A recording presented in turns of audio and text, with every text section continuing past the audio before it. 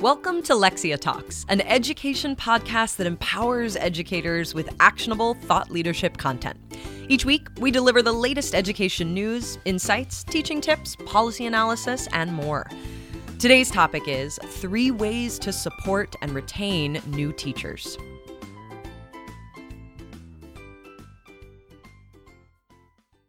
A teacher shortage is affecting school districts across the United States, with the Economic Policy Institute calling the situation real, large, growing, and worse than we thought.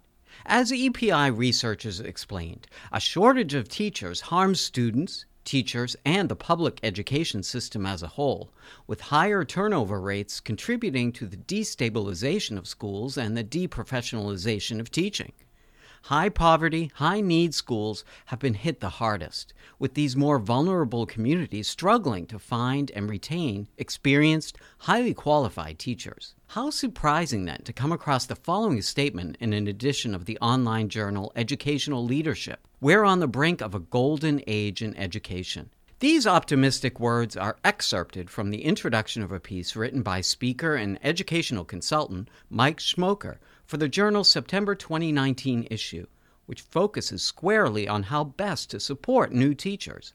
While the teacher shortage is very real and undoubtedly in need of further attention, Schmoker's piece encourages the reader to think more deeply about how to keep new recruits in the classroom. Let's take a look at some of the recommendations. Number 1. Re-examine classroom instruction. Before leaping ahead with education policy trends such as technology incorporation, personalized learning, and silver bullet strategies, Schmoker recommended that teachers and administrators take a long, hard look in the mirror. According to Schmoker, too many schools persistently rely on uneven and stagnant instructional practices, which results in a paucity of authentic reading and writing activities, even in courses where they should predominate, along with a lack of authentic, frequent assessment of student progress. Instead, Schmoker advocated for a back-to-basics commitment to the use of evidence-based proven practices. Number 2, prioritize proven practices. As Schmoker sees it, the following practices are essential for all teachers to improve and clarify their work in the classroom. Essential practice number 1, establishing a coherent curriculum. Schmoker advocated for consistent, clear lesson planning shared among site-based colleagues that resists market forces and instead adheres to tried and true best practices, including an avoidance of worksheets in favor of more active learning strategies rooted in reading, writing, and discussion. Essential practice number 2, communicating effectively. Schmoker advised teachers to make the purpose of each day's lesson plans clear for students through quick yet meaningful introductions, explicitly spelled out learning targets, and even a little bit of sales and marketing. Laying out a method for ensuring more comprehension and participation, Schmoker recommended the following steps. Introduce or model new knowledge or procedures in small, bite-sized chunks. Follow with an opportunity for students to practice a procedure or process new information. Then quickly circulate while students practice and determine if the class needs additional clarification or modeling before moving on to the next step. Essential practice number 3, putting literacy first.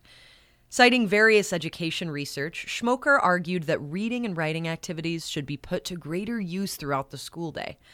To facilitate students' growth in acquiring fundamental literacy skills, he recommended that teachers should be trained across the board in phonics instruction, comprehensive reading and writing activities and instruction, and read-to-learn strategies for students, including modeling active reading habits for increased comprehension. Achieving mastery of these literacy-based practices should be the explicit goal of teacher training.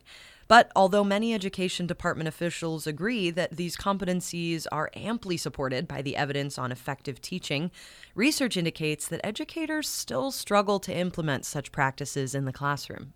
Number 3, refocus professional development. Concerningly, the disconnect between agreed-upon best practices and what actually happens in school often carries over into professional development sessions. PD opportunities for teachers tend to devote too much time to flash-in-the-pan classroom strategies and not enough time to the proven practices detailed previously.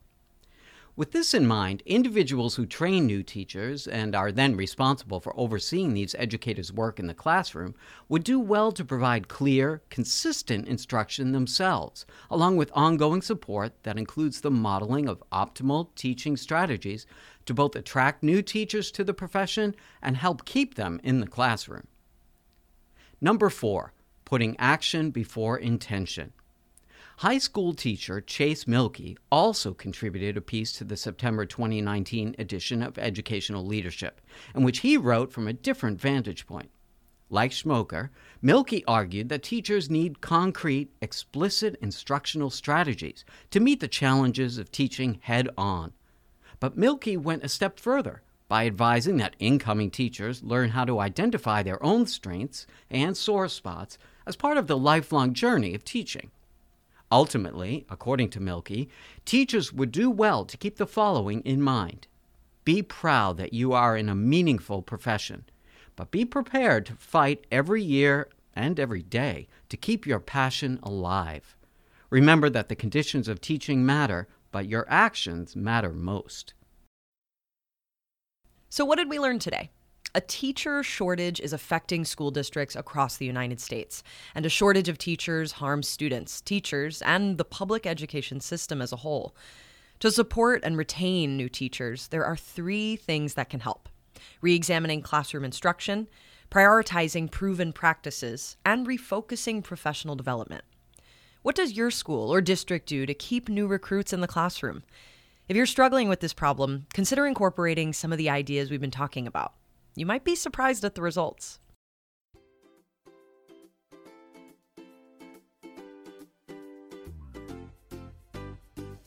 Thanks for joining us this week on Lexia Talks.